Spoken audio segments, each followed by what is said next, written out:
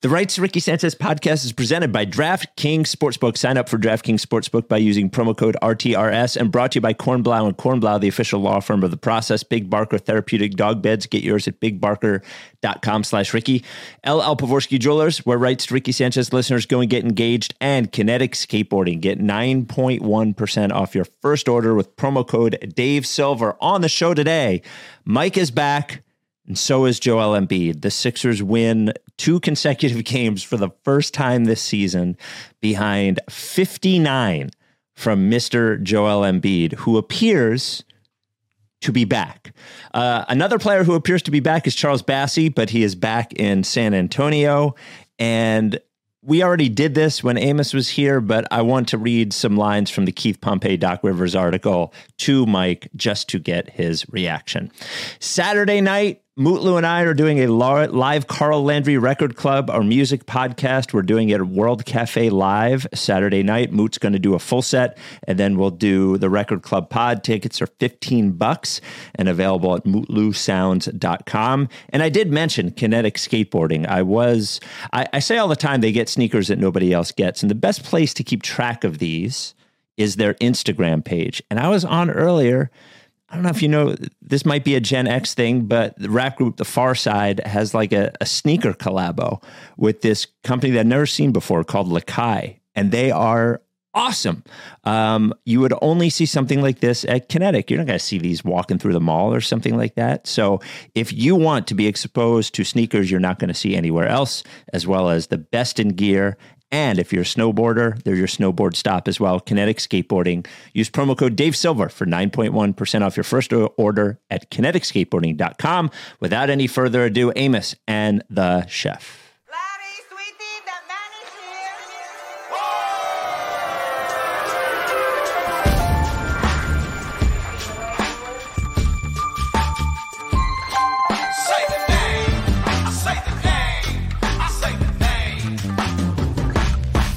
We were right, y'all. We were right. Even when it went wrong, we were right. We was right, y'all. We were right. So say the name. Say the name. We were right, y'all. We were right. Even when it went wrong, we were right. We were right, y'all. We were right. So say the name. Say the name. Say the name.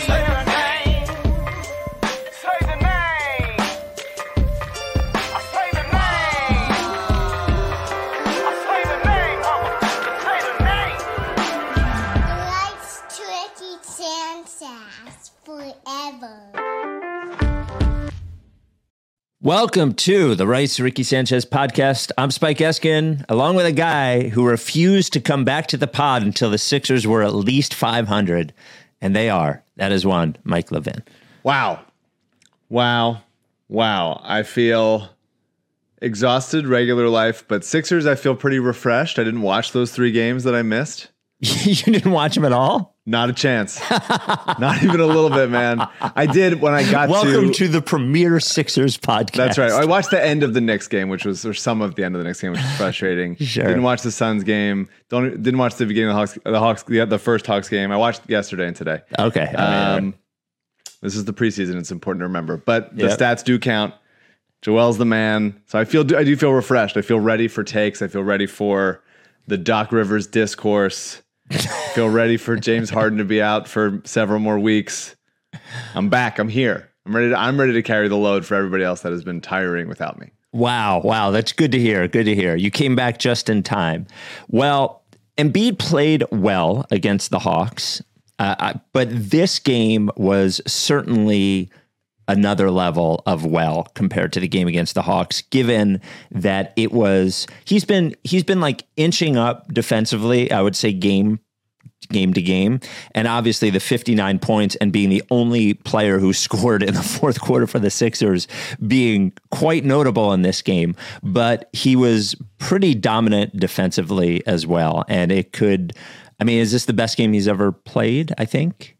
It's very fresh. So it's hard to know without really thinking too hard about it, but certainly up there. Yeah. Highest scoring game. I mean, it's 59 is 59, but it's not just, it's 59 points on, how many shots did it take? Like 20, 27? something like that.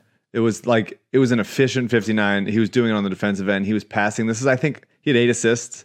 I don't know what his career high in assists is, but like this is also up there, and 7 blocks also. Like he was doing everything. He had 5 turnovers in the first half, largely like a couple offensive fouls and a couple like careless ones, but he was passing the ball really, really well. Didn't have any turnovers in the second half. I mean, as far as like a complete Joel game, doing everything all over the court, 20 to 24 from the foul line.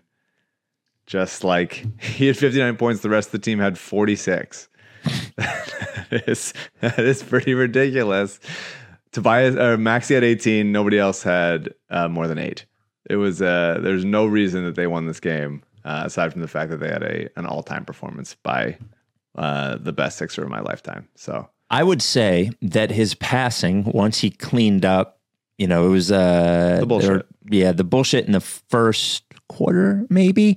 It almost felt like he was in a passing zone on this game. Mm-hmm. Like he was seeing things and making passes. Like the game had slowed down for him for a bit with the passing. Did you notice that at all, maybe? Yeah, I mean, I've been begging him to like manipulate the double team and not be like surprised by it for years now. And he'll show flashes occasionally, but this is definitely the most like complete version of it, is where he's like, I'm driving to kick. I'm staying balanced. I'm going up like I'm going to shoot this shot, and then I'm going to whip it to Maxey for a 3. Found Shake underneath with the defense. Caught watching him on the pump fakes. It was great, man. I mean, and the teammates are cutting off him, which is nice. That definitely helps it, but it's a lot. Him seeing the game well is really, really important. Slowing down, I think, is definitely what's happening for him. And I just feel like he looks balanced right now in a way that he not always is. Like when you can tell that he's going, I wrote this early in the game before he had 59 fucking points, but you can tell when he is in a good place offensively, when he's like decelerating, when he's doing those, like, how is he only taking 2 steps here and they're not calling a travel and he's getting to his spots and the defender is kind of like just unable to get around him. And he was doing that a lot, and his footwork's on point. It's a lot of mid-range. It's a ton of mid-range, but when it's going in, like he's just, one of the best mid-range shooters in the league. Well, he's unstoppable. His when his mid-range is going, that's when he's absolutely at his best. And maybe he had this one last year, but it does seem like one of his, if he does have a new move, that sort of dribble into the 15-foot, the foul line jumper. He's always done that, but it feels like something that is almost automatic. Like he's not even thinking about it. Sort of like the pull up 15 to 17 footer right around the foul line. Has he pull up Jimbo? Yeah, it is. Has he pull up Jimbo? There it is. I wish the only complaint I have, if I have any complaint at all, it is, I do wish he would take the threes when they're open and not hesitate and pass it to Daniel House.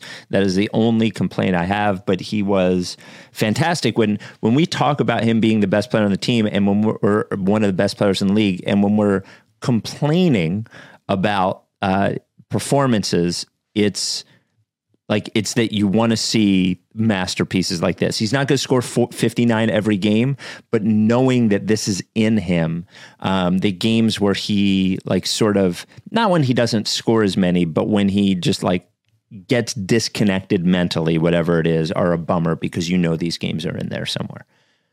Yeah, I mean, he seems like he has bounce. He seems like he's pushing the pace. I mean, he was incredible. He only played 36 minutes. He had 59 points on 28 shots.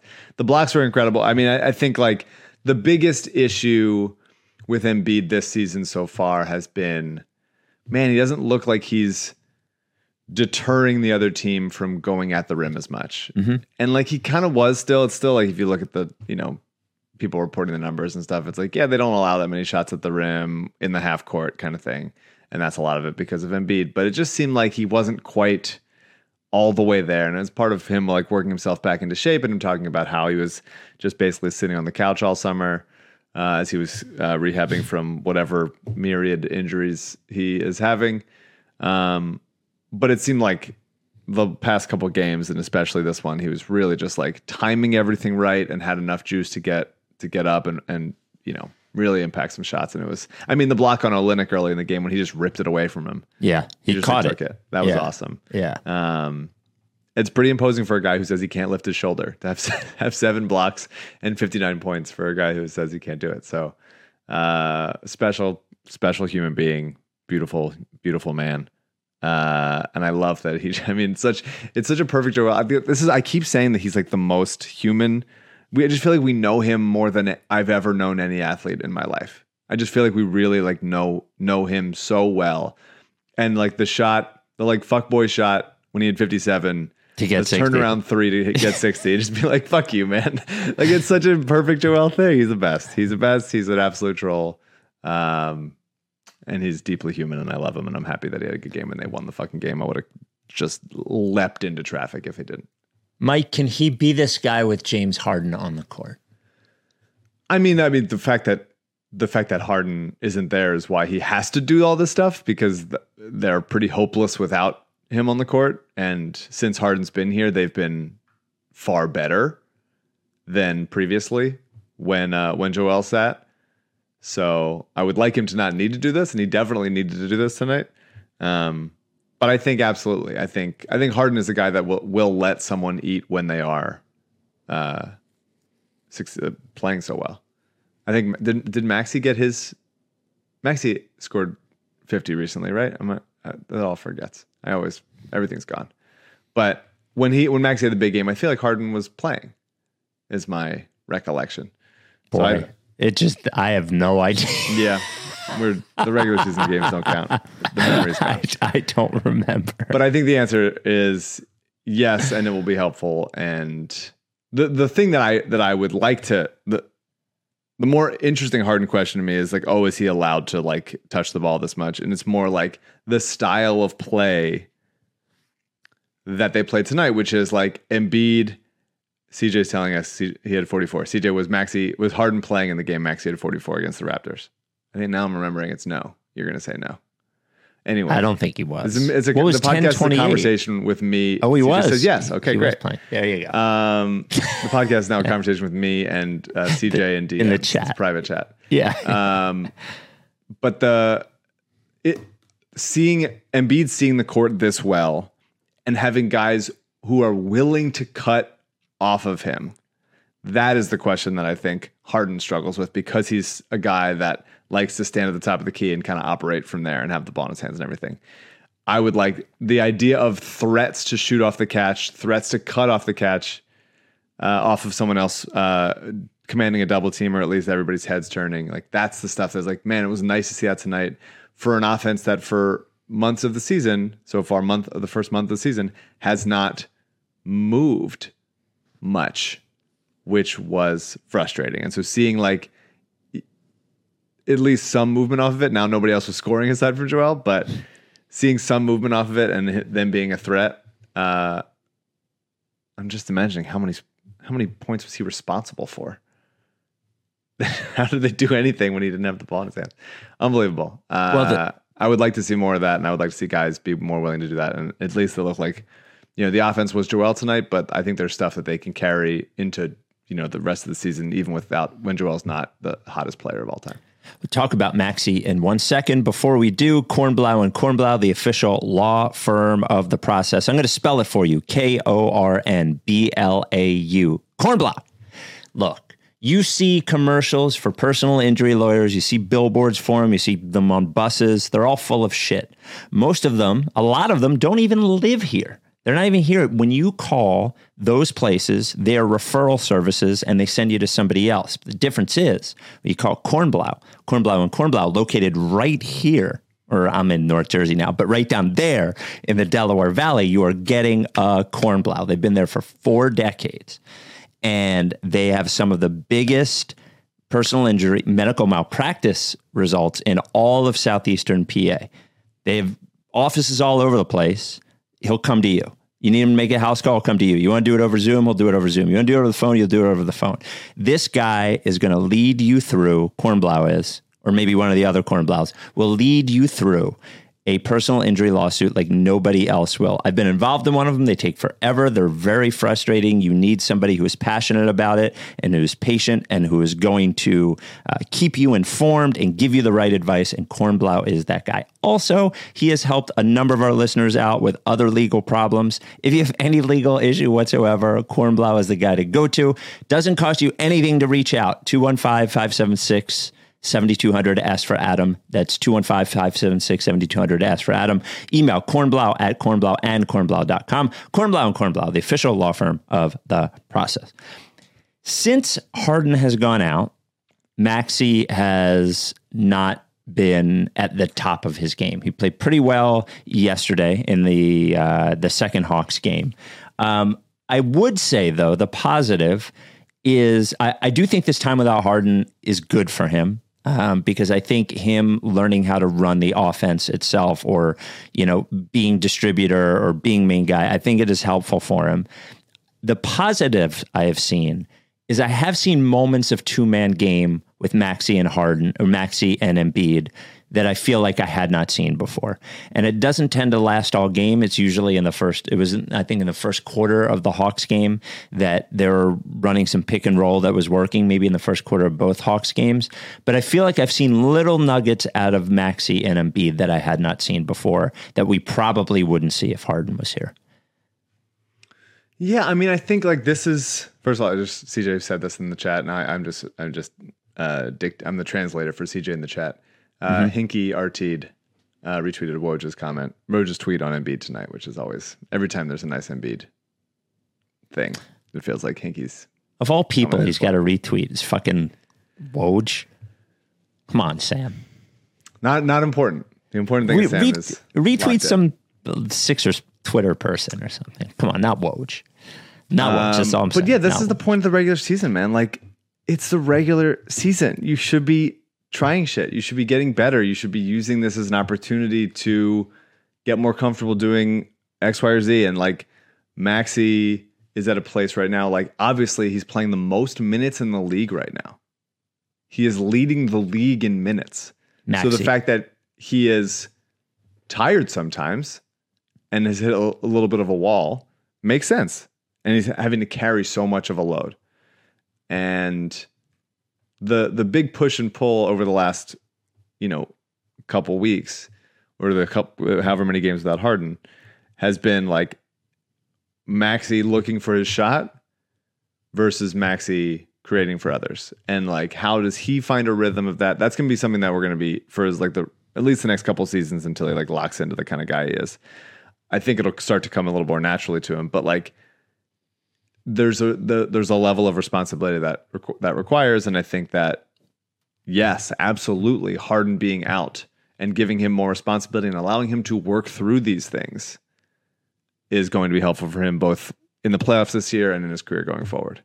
Because he's a 10-pole guy, and he's going to need to be able to like run a ton of pick and rolls with Joel and find guys in the corner and know when it's time to like go up with a tough shot versus like pull it out and find another shooter, like all that stuff. So, and his defense, I think, has been better lately. I think as his offense has been, at least the past two games, last couple of games, maybe a little bit. It seems like he's, being a little bit more anticipating a little bit of a step ahead, on the defensive end that he hasn't been before. So, yeah, I mean, he's not going to shoot 57% from three all the time. And so when he isn't, like, it's nice to see, like, how can you bounce back? Can you, like, will you keep shooting? Will you find ways to contribute? All that stuff. So he's the man, and I'm honestly happy to see him struggle. Like, it's important.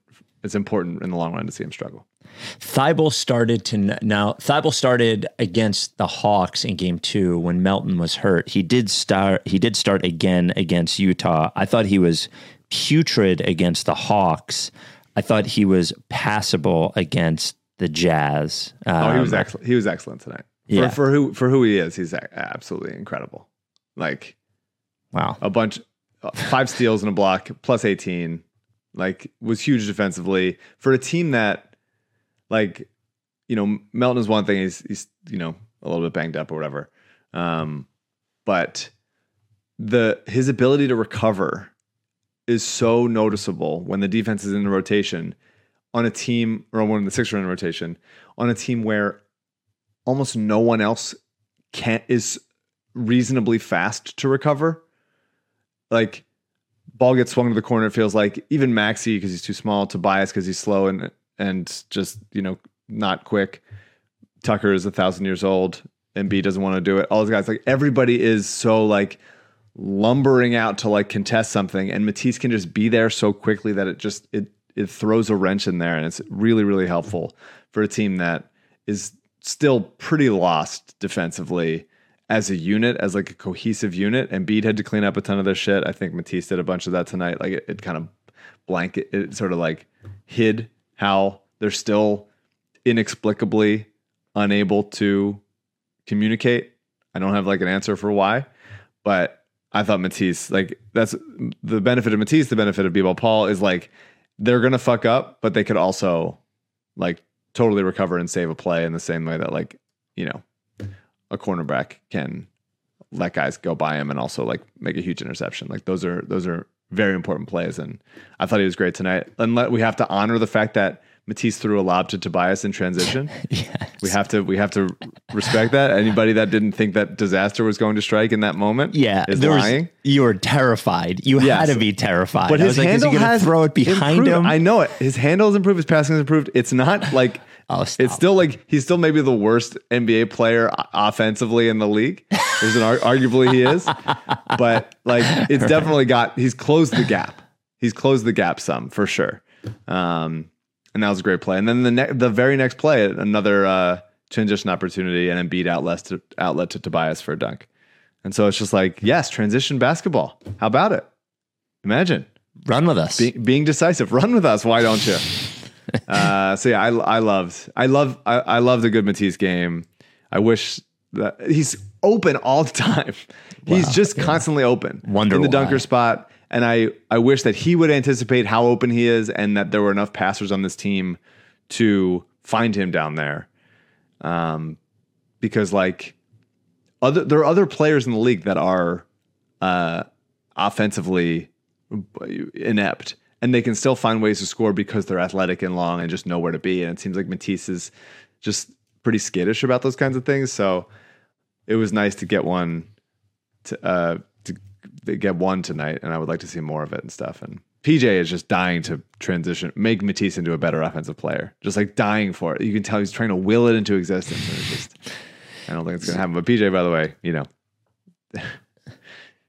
run wind sprints out there. Didn't put up a shot tonight. Pretty hard to do.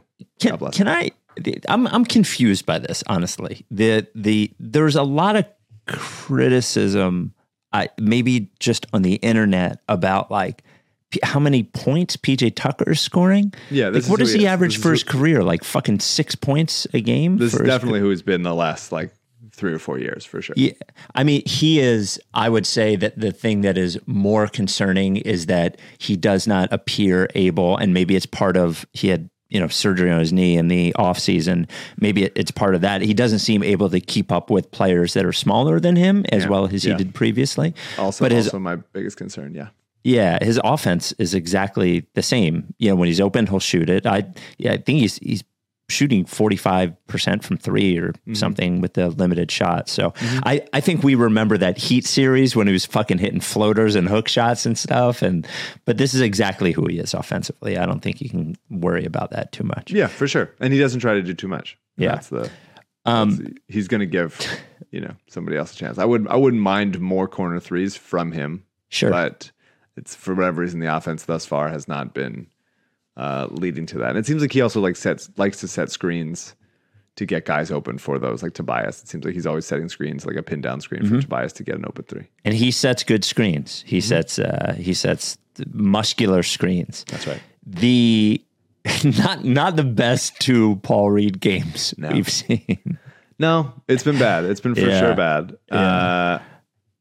The airballing a 10-foot baseline jumper, like we may never see him again. Like he may not even be allowed on the bench anymore. Yeah, Doc might just like hold him in prison. I was surprised he got into I was surprised that he was the first big off the bench tonight. I was actually. I mean, look, like he's going to make mistakes. Like he is still a very raw player, despite being older than you want him to be. But like, you gotta let him work through that shit. Like, the fact that he's doing this is an example of why you need to play him more. I know it's like maybe counterintuitive, but like, you have to play the guy that needs the reps so that he can work through this bullshit, so that when you need him in March, April, May, like, he has worked through that and learned from it and tightened that shit up. There's no amount of playing time that Montrezl Harrell is going to have that will make him playable in the playoffs. Here's a wild stat for you. The Sixers won a game tonight in 2022. They were 4 of 23 from 3. Yeah. They hit 4 3-pointers. Which is obviously a lot of why the second unit was so ineffective. It's just like, if shots go in, then they seem like they're, you know, offensive rebounds. They're not. They were out-rebounded 18-8 on the offensive glass. Mm-hmm. Defensive, it was huge defensive glass too. 30, wait, no. Oh, maybe not. Well, the Sixers also missed fewer shots. Right. And they took 14 fewer threes. Like, they got 11-4 made threes. That's like a big deficit to come back from, and they did, because they just shot better from twos. And it's obviously all Embiid. I wish they would get more threes up than they had in the past in previous games, but 4 of 23 is kind of unacceptable. You kind of got to keep shooting and work your way out of it. But yeah, the B-ball Paul stuff, it's like, look, man, Trez had a nice little game, had a couple like roll to the rim dunks. That's totally fine. That's what he should be doing. It looked like he had at least more than 5 inches of elevation tonight. Very nice. He didn't dive on the ground for a loose ball. One possession, like 4 times, had the opportunity to and didn't. And that's like absolutely unacceptable to me. Like, if you're going to be a dog and that's going to be the reputation, then like you gotta like get on the ground, man. But Doc doesn't trust him either. He knows he doesn't trust him. Like, Doc knows. He doesn't want to go. Like, I think he would prefer that the small ball lineup worked and he would never have to play a center. But the small ball lineup doesn't work enough. It's not good enough. PJ is not, as, you know, maybe they'll get there, but it's so easy for guys like Lauren Markkinen to just like shoot right over PJ or Tobias or Niang. And it's just like, well, that's what happened with like Porzingis. It's like an 8-foot jumper with, you know, a clear view of the hoop. It's pretty easy to do. Well, also in the small ball lineup, they don't have enough shooters to make it dangerous for the other team, really, too. Yeah. I mean, that's right. You know, that's what you're supposed to be doing. But like, okay, the B-ball Paul thing, like, yes, bad games. For sure, bad games. But like, this is why you gotta play him more. And this is why, again, how do you let Charles Bassey just walk? Like, he's the most normal guy. I know we're gonna talk about it, but he's like the most normal, like, young backup center player of all time, who just like rolls to the rim, set screens and rebounds and block shots. And Doc is like, I don't like it. And he just let him walk for nothing. And that's like dumb as shit. And obviously he's good in San Antonio. And obviously Pop is like, yeah, we should be playing this guy. He's pretty good. And Doc is like, I'm happy for him. And it's like, no, you're not. You're lying. We want to send... You know he's lying, right? You think he's lying, yes, right? Of course. Doc wants Charles Bassey to fail. Of course. So that he can be like, I was right about him. And even if he doesn't fail, he will still take credit for him, saying like, well, that's why I had to, you know, all my teachings that I implemented into him is why he's good. And he'll be wrong. He's wrong either way. He thinks he's right either way, but he's wrong either way. He's wrong either way. We got an email from Maddie and Benji, and Maddie and Benji are married, and they are Ricky listeners, and they told this story, and I didn't, about Big Barker, and I didn't know if I wanted to tell it because I didn't want some bad person trying to take advantage of Big Barker, but it was so nice, I felt like I had to share it. So Maddie sent a note. They have 3 dogs, all processed pups. They had a terrible house fire. Maddie and Benji. Now everybody is good, and the dogs are good as well.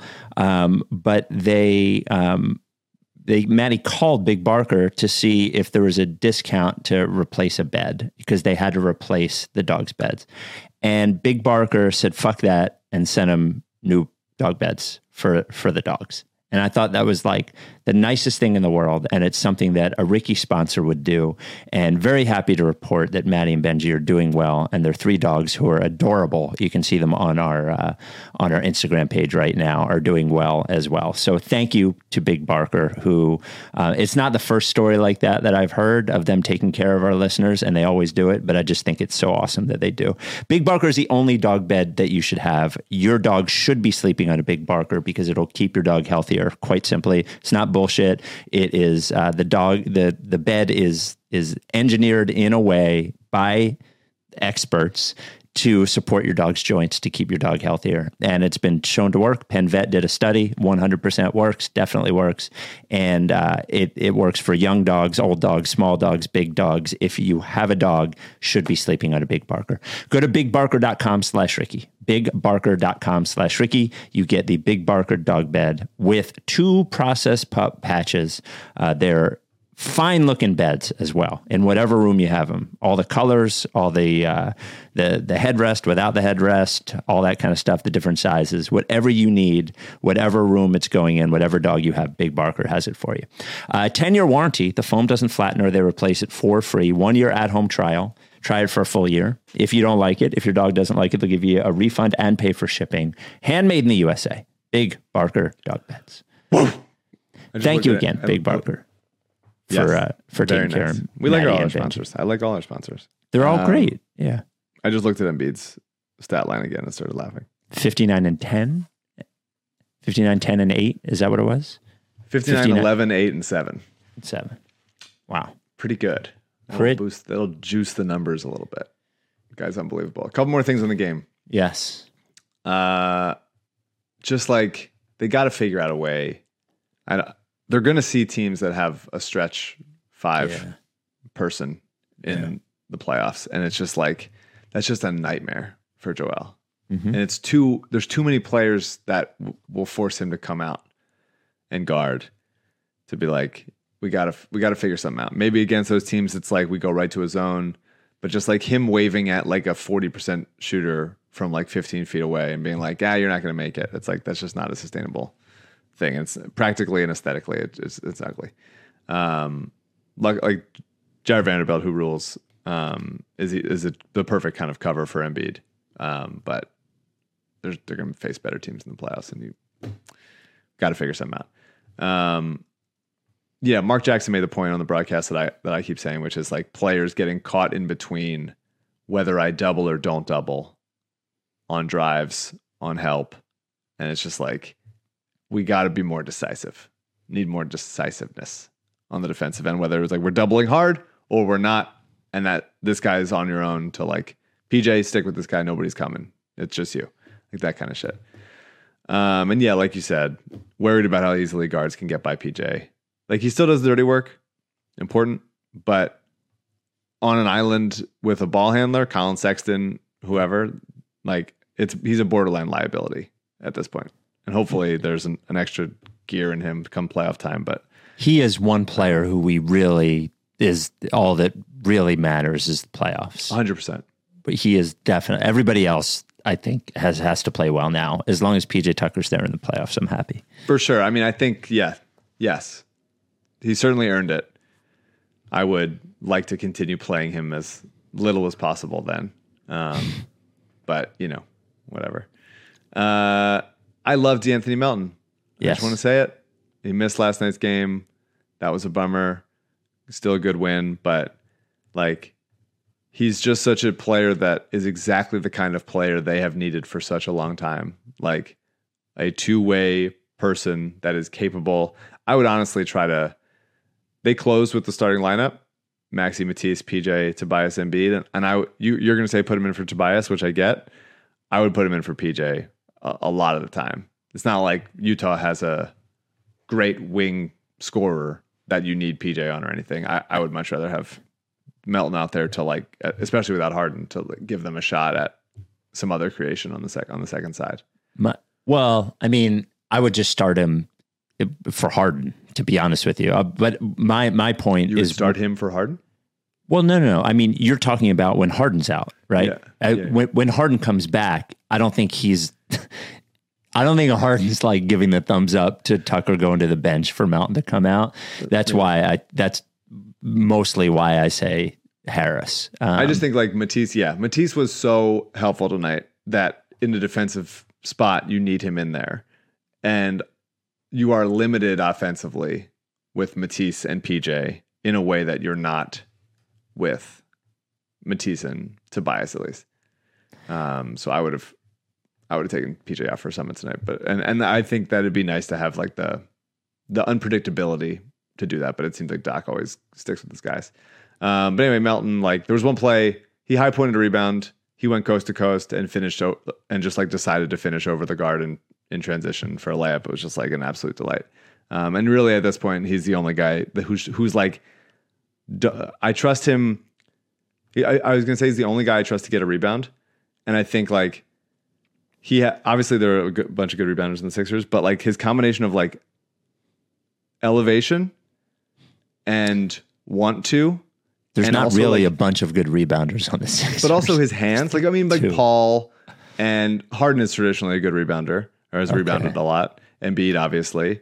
But like Embiid doesn't have great hands in that. Right. I feel like he like fumbles a couple.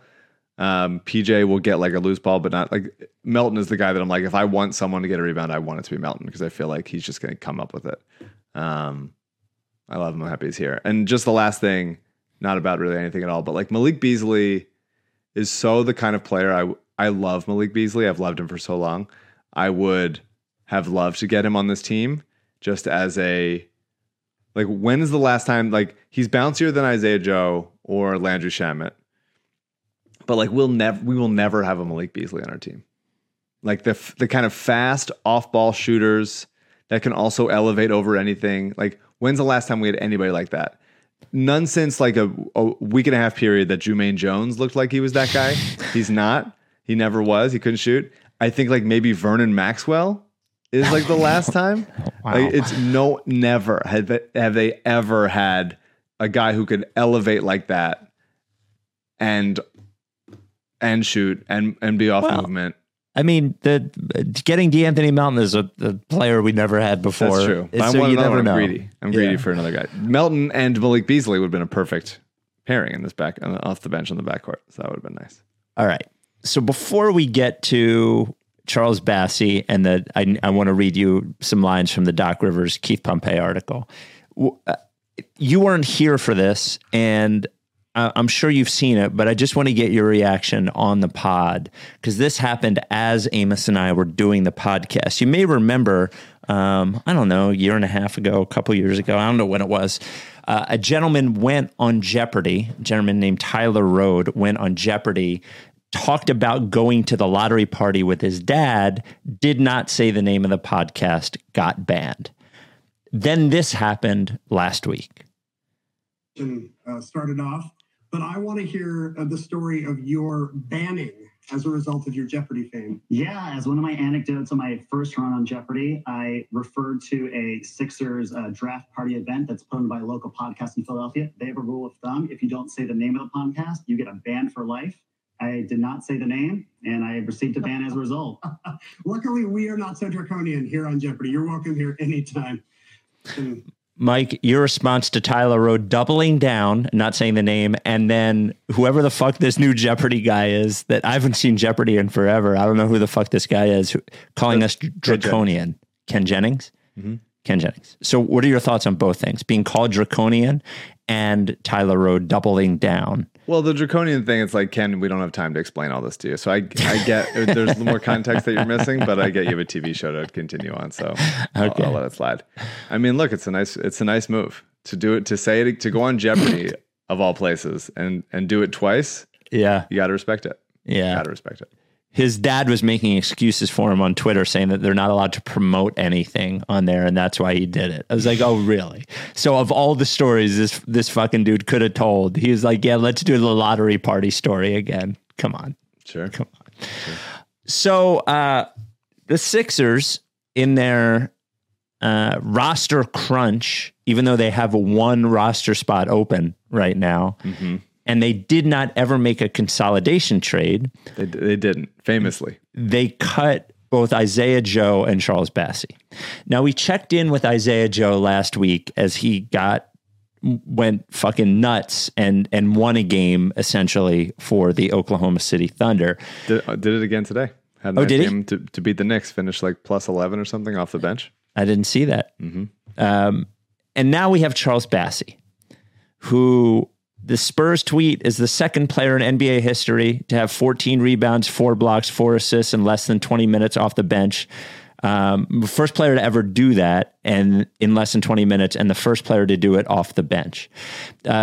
Greg Popovich said that they sent him to Austin, their G League team. He scored, quote, a zillion points, and they said, maybe this guy shouldn't be in the G League, and they brought him up.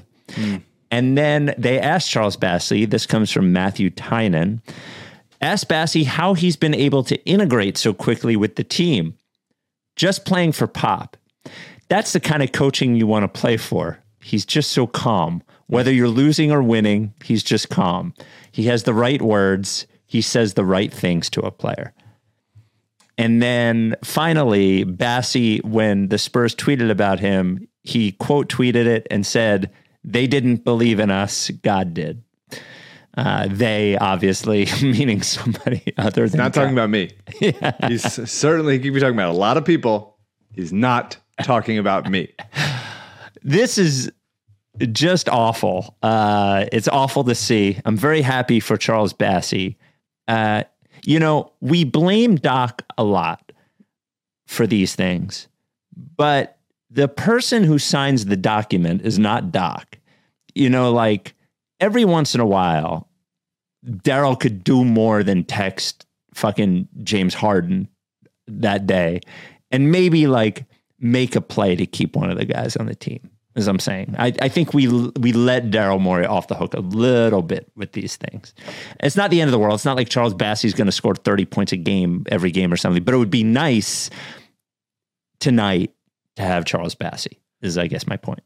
Well, the sin wasn't cutting Bassey and Joe and being like, we have to keep a roster spot open and save, tax money so that we can afford to take on more in trade and we're not strapped by the hard cap or whatever bullshit that I'm going to forget about in Sixers Adam cap reminder flexibility article. Great. All that shit.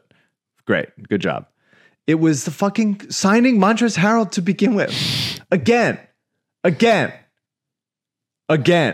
And we said DeAndre Jordan still playing inexplicably. There's a lot of clips going around of DeAndre Jordan being just as bad as he was last year and the year before.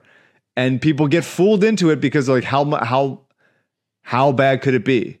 And it's like, well, the answer is bad, obviously, very bad. And you only get so many roster spots. Montrezl Harrell is taking up a roster spot. He will not get better.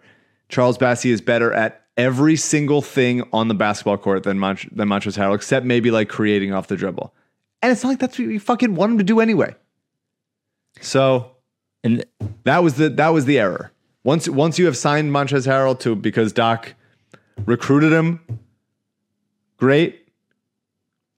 Then I understand why you have to cut both Isaiah Joe and Charles Bassey, but simply signing deadweight backup center for the 9,000th year in a row was the mistake. Now, and here we are. To our discredit, but then to our credit, when they signed Montrezl Harrell, I think we both thought that he would play well during the regular season, but we both said that Doc will make the mistake of going to him over a young player. Yeah. And that's what he did. Because it's not like, I'm not saying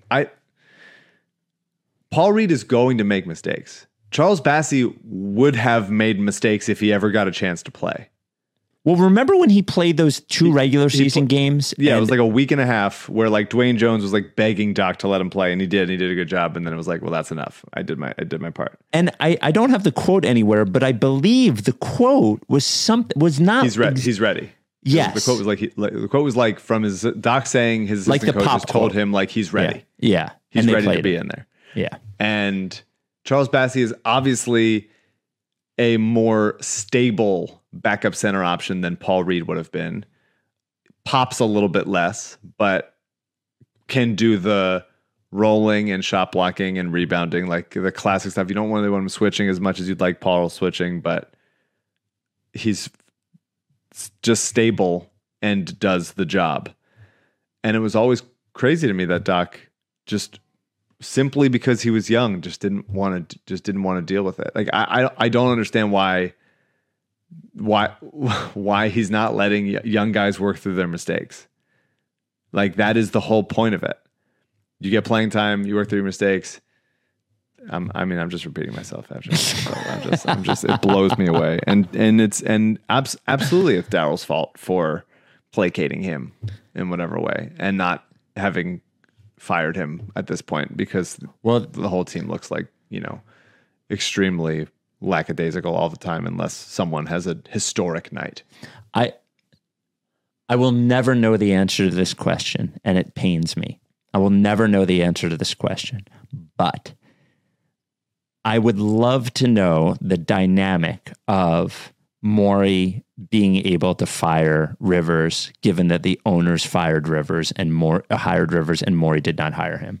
Yeah, and they would owe him, I don't know, $25 million or whatever it is. But I would love to know the dynamic of whether he could just go in and say, "Hey, I got to do this." I wonder. I mean, I'm sure they're seeing it's universal. Like every single comment on the Sixers Instagram and Daryl's Twitters and everybody else is fire Doc. And those guys are busy getting their money out of the crypto. They're not that busy. Okay. They're not that busy. They're super not. He's showing up at Sixers games, like high-fiving and talking to people. They're all fucking, they're way less busy. What about the new owner guy? Okay. Tad? No, Tad's the CEO. David. Did you know this? Real estate guy? The real estate guy is the owner guy. Yeah, David Edelman now. Yeah, he's not that busy either. None of them are busy. Yes, come on. They're all looking at the comments, seeing what people are saying, and wondering if should we do this? So they're asking their friends, like, we should, like, what do you think? They're asking like a random friend. David, I'll tell you what. Here's the deal. I will. I'm not going to say that. I'm not going to say it. What I will say is someone should just, all I want to know is that Daryl can do it if he wants to do it. That's all I want to know. It's just like, I mean, look, Bryson Stott was not like was not a fundamentally different player when Joe Girardi was there versus when Rob Thompson was there. But like, there's just something to be said about like playing with more freedom that like Charles Bassey's doing right now. Like someone believing in you. Believing in you, letting you work through mistakes, feeling like playing less tight, or having like a set that you can go back to and go like, okay, I'm comfortable in this. It's just like, I don't know what the game plan is. And it's not evident when the Sixers are so lackadaisical and have to like everything's at the end of a shot clock and stuff. And the defense is confusing. I just don't know. I would love like Sam Cassell coming out as an assistant coach and doing the press conferences. Like that was the best communication that we've had. Sam Cassell's first, like let him fucking coach the team. Doc, just retire. You don't like it that much. You don't have to see your, people in your family you don't want to see. You can be retired and still not see them if you don't want to. Go play golf. Speaking of the Doc article, we will get to that in 1 second. Before we do, LL Pavorsky Jewelers, final sponsor of the pod. Mike, how much, scale of 1 to 10, how much do you like LL Pavorsky? 10. Love him. I might 10. Be watching the Eagles game tomorrow night with a young Jake Pavorsky. Ah, really?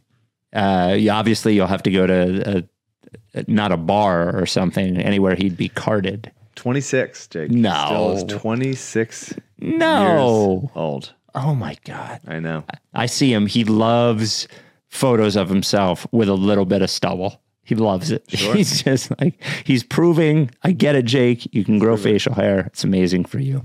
I love Jake. I miss Jake. Tell him I said hi if you watch that game with him.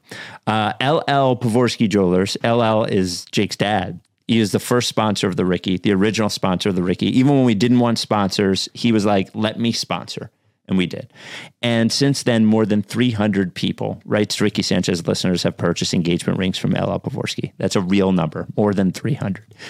He'll say it's like 3 or 4 now or something, which I don't believe, but it is 300. Every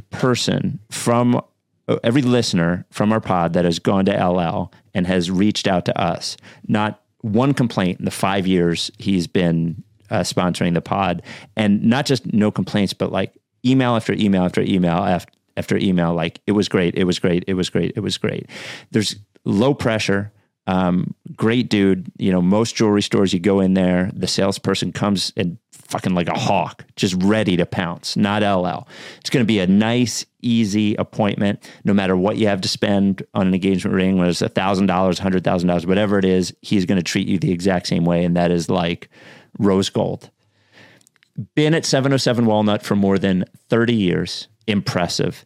And if you want an engagement ring, he wants you to make an appointment. That way he can spend the proper amount of time with you. That's a guy that cares. 215-627-2252. 215-627-2252. You could email him, lee@llpavorsky.com. Tweet at him at @LLPavorsky. And he always has sponsored our charitable efforts, no matter what they are. Right now, Providence Animal Center and Mama T's Community Fridge, LL Pavorsky Jewelers. Arguably singularly responsible for us making money on this podcast.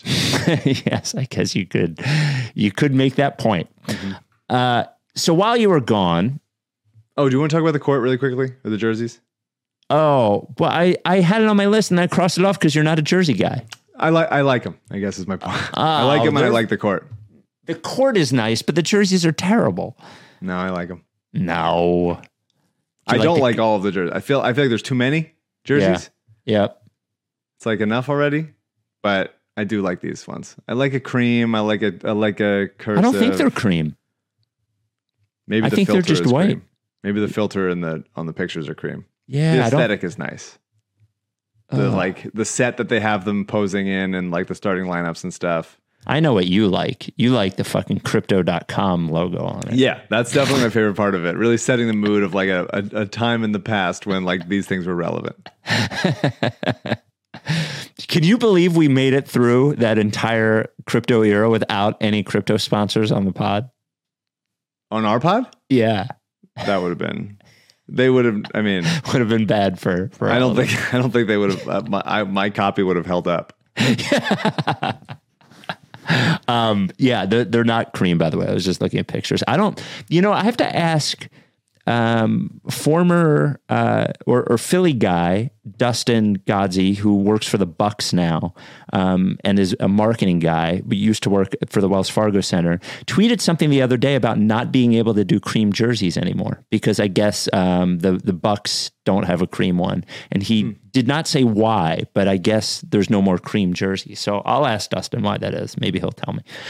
Anyway, while you were gone, Keith Pompey wrote an article, and let me get I want the headline of the article. Hold on, before I don't have I just want to read you some quotes. Is the headline? Here are some quotes here are some texts I received from an unnamed coach. Doc Rivers has one of the NBA's toughest jobs and shouldn't be the Sixers fall guy. How is he one of the toughest jobs? Okay. In what way? How about I explain it to you? Please. First graph. Doc Rivers has perhaps the NBA's toughest coaching job. Bullshit. He's leading a 76er squad that has high expectations despite the fact that Joel Embiid and James Harden, their all-star tandem, don't fit. Doesn't make any sense. Nor does the team have a true point guard or towering backup center on the roster. Towering. In addition, some of the team's ballyhooed offseason acquisitions haven't lived up. There was a towering guy who's now in San Antonio who they said, we have no use for you. Tall guy. Very large. Some of the team's ballyhooed offseason acquisitions haven't lived up to the hype. Yet, Rivers is destined to become the fall guy if the Sixers can't overcome their shortcomings. Listen to local sports talk radio, view social media, or even bump into a neighbor, and folks are saying it's time for Rivers to go. Keith, man. But the Sixers' struggles aren't solely Rivers' fault. This is a tough team to coach because of the styles of Embiid and Harden don't mix. Harden is ball dominant, has made a career out of thriving in isolation. Embiid, a perennial all-star, is at his best when the Sixers play through him. He's been mostly out of sync, has had poor body language while playing alongside Harden. The team misses the luxury of having a solid backup center like Andre Drummond or Dwight Howard at its disposal. Is that true? Rivers, in his 24th season, also ranks 4th on the list of all-time NBA postseason coaching victories, behind Phil Jackson, Pat Riley, and Greg Popovich. In conjunction with the NBA's 75th anniversary, Rivers was named one of the 15 greatest coaches in NBA history before last season's Come on, it's a break. Wikipedia entry. But he's dealing with new pressure and perhaps unrealistic expectations when it comes to the Sixers. Oh my God. What do you think? I have so much affection for Keith Yeah. and so much disgust at those words. Perhaps the hardest coaching job in the NBA. Speaking of coaching, let's end on this. Alyssa's team lost while I wasn't there, by the way.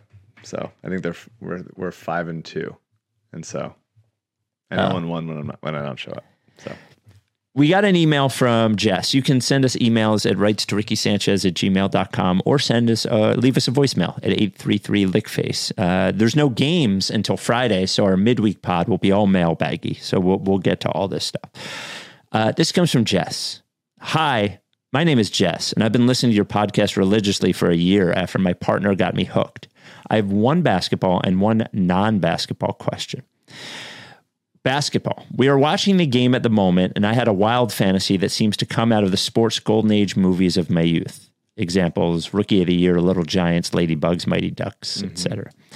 The dream fantasy twist for this season is that from the bench, a hoodie-clad James Harden begins, quote, seeing things differently from the sidelines, drawing up plays that hit and shifting things around so much that the team is revived. This coincides with Doc's post-Thanksgiving Orlando extended holiday where he's perusing the courses. Turns out there's a hurricane weather advisory which prevents him from catching the flight to Cleveland for the November 30th game. Morey then decides to hand the clipboard to none other than James Harden, donned in a knit neon pink priest's robe, ready to handle business. Great. He's the new coach, Coach Harden. Do you think there is a 1% chance this happens and all my dreams come true? in this season of Hard Knocks, in the Lions season, preseason, there was a moment when there was like a time when they're like, all right, no coaches are going to say anything. You guys are coaching yourselves for this practice. And I thought I enjoyed that. And I think it'd be funny to see how like everybody reacts to Maxey running a drill or Harden running a drill or something like that. That's entertaining. I would love, look, they're not going to name Harden the coach. There's too many like former coaches on the roster, on the staff right now. But like, giving him like maybe for like one play, like he gets to hold the clipboard and get to draw something up. I think that there's like a 1% chance of that happening. 1% is high, I think. A 1% chance of in like the last 3 minutes of the game, Harden grabs the clipboard from Doc and scribbles something on there.